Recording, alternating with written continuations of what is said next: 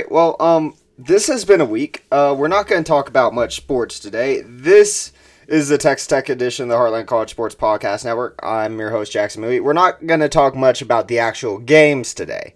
But Texas Tech did play basketball on Saturday. They lost 71-68. They went 1-2 in the Shiners Classic, and I'm recording this on Monday morning. I was going to record it last night, and then the game lasted for about 6 hours against A&M. We fell 4-2. They scored a tying run in the top of the ninth. But the big story is Mark Adams suspended from Texas Tech, and I think that Mark Adams has coached his last game at Texas Tech.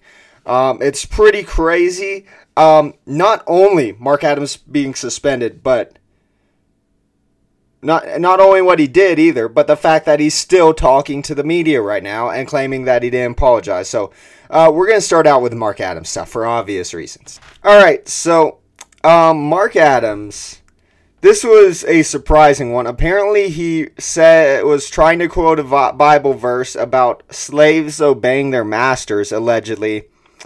And that is what led to his firing. And I see... He said there was nothing racist intended. He said there's always a master and a servant. Whether you use the word servant or slave, we don't know. But he obviously said something that didn't come across well to a 13-man team where 12 of the players are black. And then, not only that, Adams has been talking to Stadium today, Jeff Goodman. He said, there's always master in the service. I was quoting the scripture. It was a private conversation about coaching and when you have a job and being coachable. I said that in the Bible, Jesus talks about how we all have bosses and we're all servants. I was quoting the Bible about that.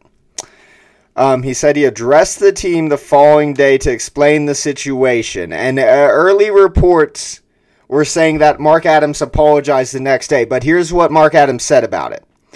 One of my coaches said it bothered the player. I explained to them. I didn't apologize. That's the end of the quote. He straight up is making a racially insensitive remark. And I'm not going to say he's a racist. I think everybody says stuff that's stupid. But that's an awful look. That's something you just can't say. And if you're going to say that and you have a day to sleep on it, you can't just say, I explained it to them. I didn't apologize. No, you kind of got to apologize because what's this going to do for your program and your ability to go coach and recruit? And how many of these players are going to stay at your program next year if you don't get your don't get your house in order? And I think that, look, Adams, he's done at Texas Tech. There is just no way you can keep him. You just think about from the perspective now that this story's out there. How are you going to recruit? He already wasn't recruiting well. There were rumors that he was skipping recruiting trips even.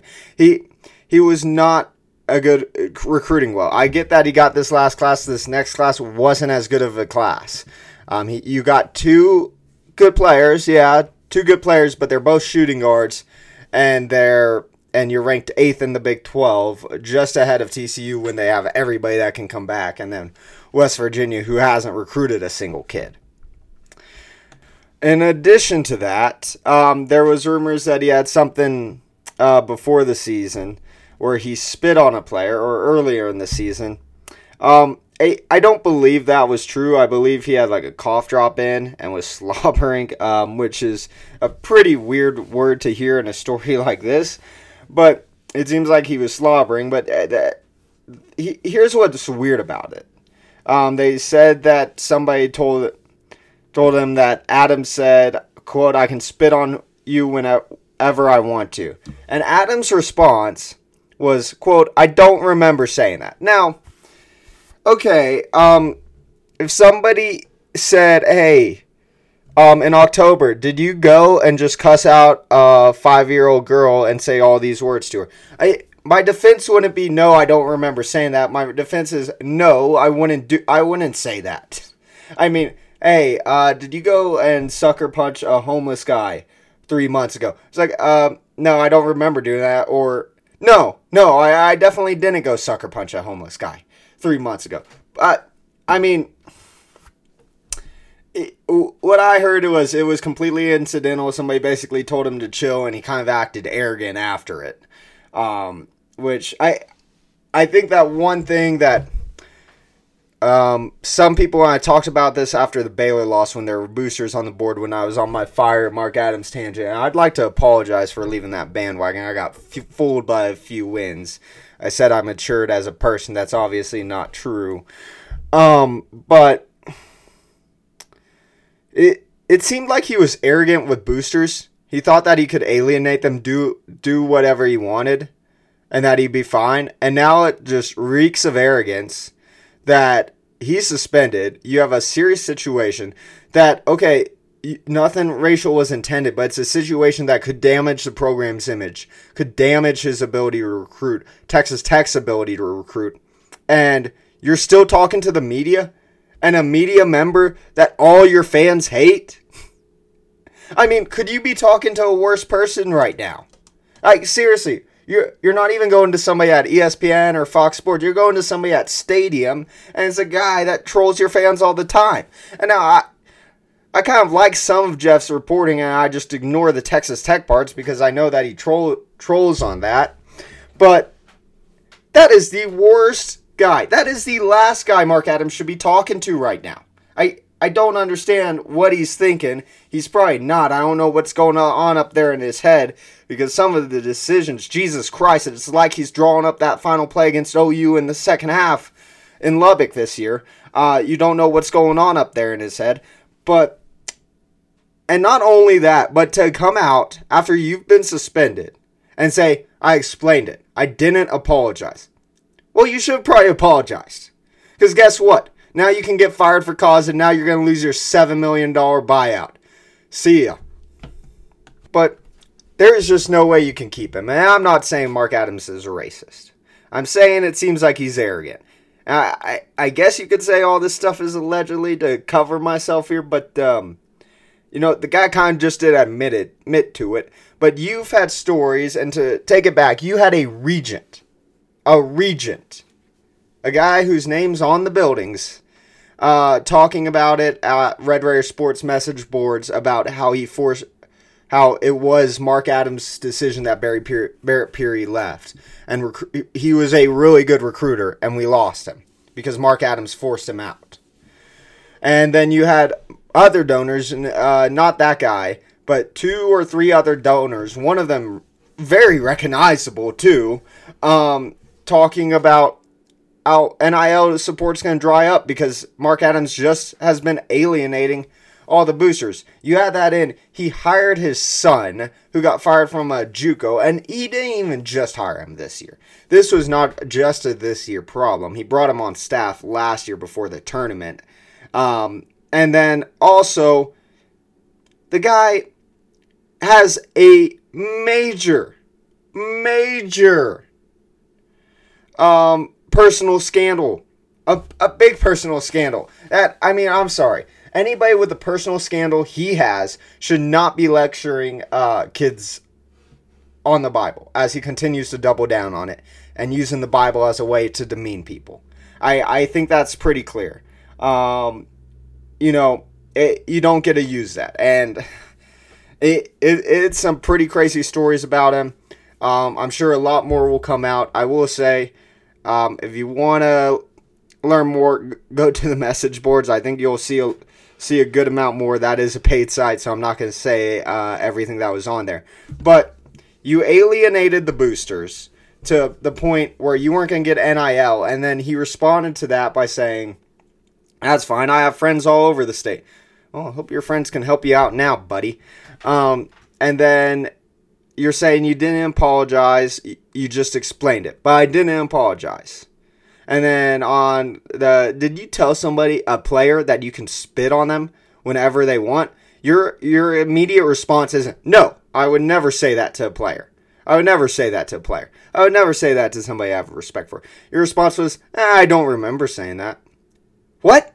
I mean, this whole thing, the Mark Adams era is done. He will never coach a game at Texas Tech again, and good.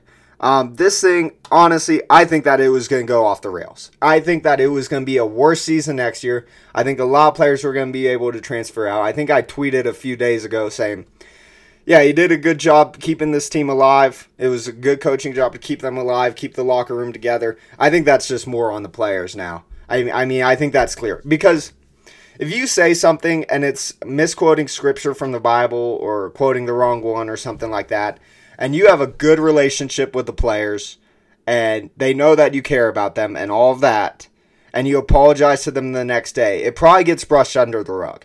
I mean, Creighton's McDermott, he had that we need guys to stay on the plantation quote.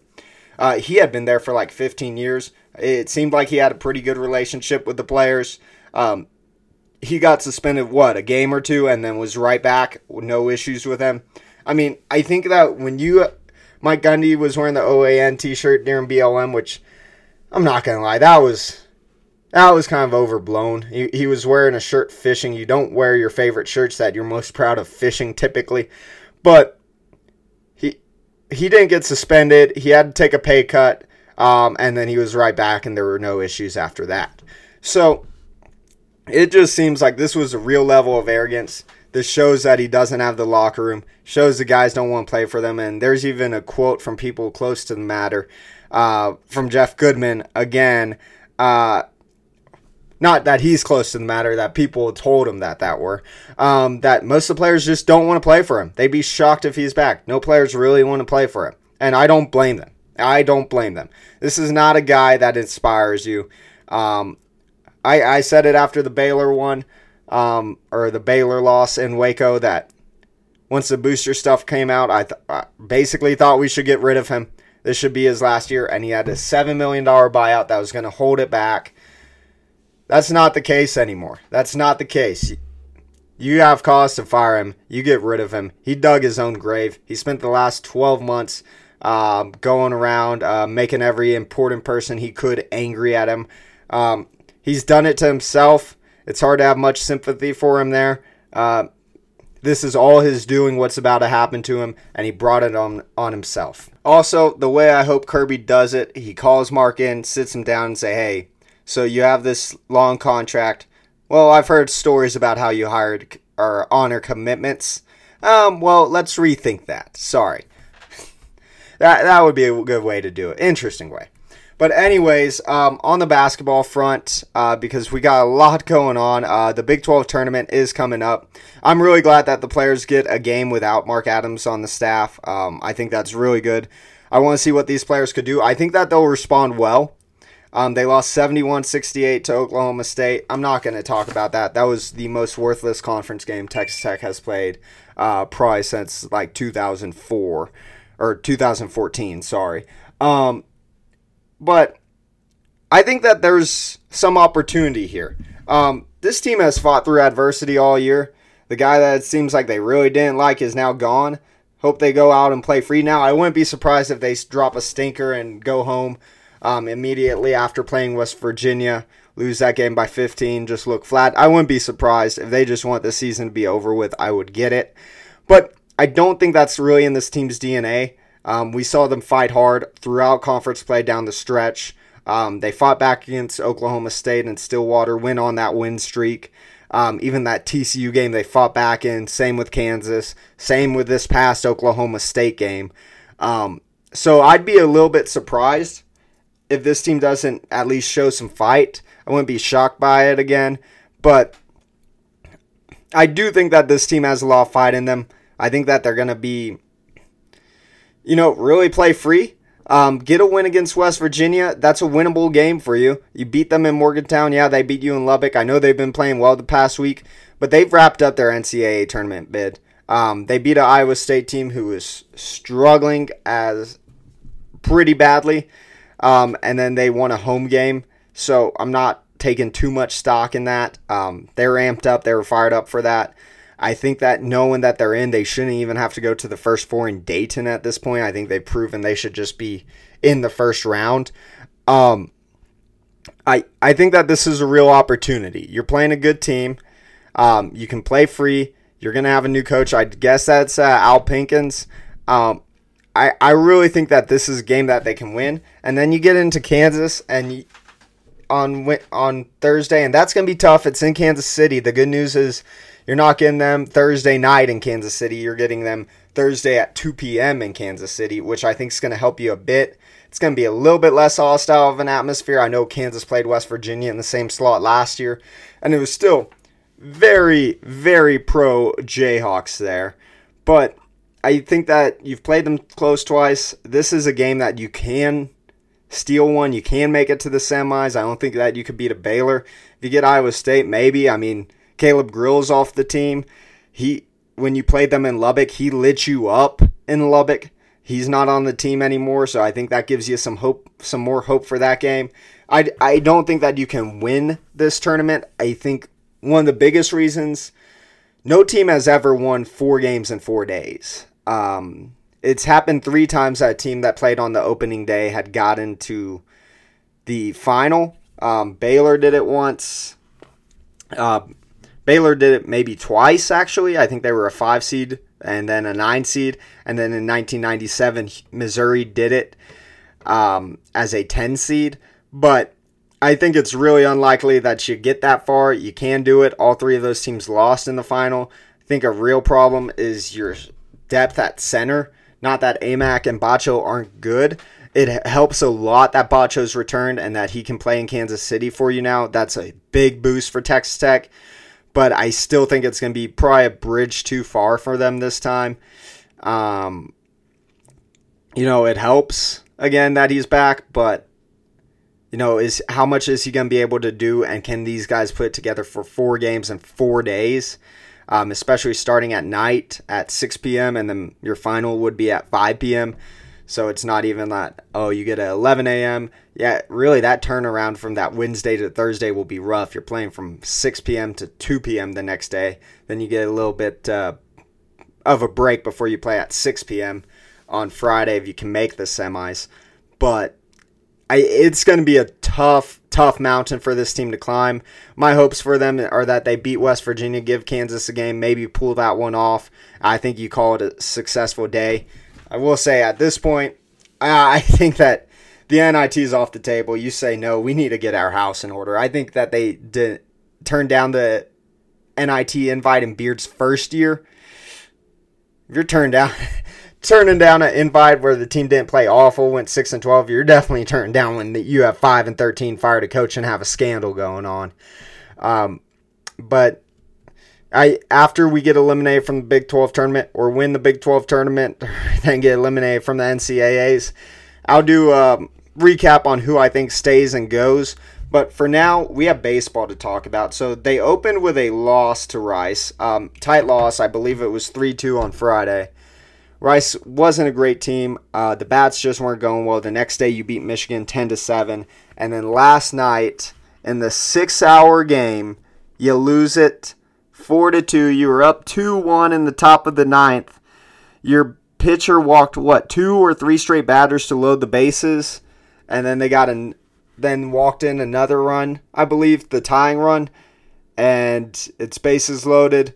You pull the pitcher, you get out of the jam, and they had some chances. I believe it was something like 32 runners left on bases between the two teams at one point in this game, which is insane. But, man, and then we had a guy on third with 1 out, I believe, in the bottom of the 10th or 11th. It just sucks to lose that game after this week, especially against A&M. You don't play them much. That would have been a huge win. That would have been a huge boost. I remember right after we lost to Duke in the Sweet 16, next day you beat Texas on a steal from home, or a steal and home by Kurt Wilson. Then he hits a grand slam to walk it off, I believe in the 10th inning on that Saturday game. Man, they could have gotten a walk-off against A&M. That would have felt pretty much like that, but not to be. I will say we left Bravo in. He's the young pitcher. I don't blame Tadlock for that. I do not blame Tadlock at all for leaving Bravo in. I get that with a young pitcher early in the season. You want to let him pitch through it. Unfortunately, it didn't work for us this time. But, normally I don't mind, especially early in the season, leaving Bravo in and or leaving a young pitcher in and seeing if they can get through it. This isn't going to impact you in conference. You dropped out of the D1 baseball rankings this morning, which I think is kind of weird. You opened at 24, went 8-0 before their last rankings, went 3-2 this week. You never rose in the rankings, and then you get dropped out after an extra innings loss to A&M. I think that's pretty harsh. I mean, you're one hit away from beating the number 14 team in the nation to go to, 12-1? But it is what it is. Still a lot of baseball left to be played. You only have 2 losses. It's not a killer for you at all. The RPI is pretty bad right now, but it will improve. But that's going to do it for this one. Mark Adams, done as head coach. Thank God we have Tim Tadlock. He's definitely not going to be on the hot seat this year. And, football is going to be good. I think in the long term, next year, I think our basketball program will be better for not having Mark Adams on the sidelines.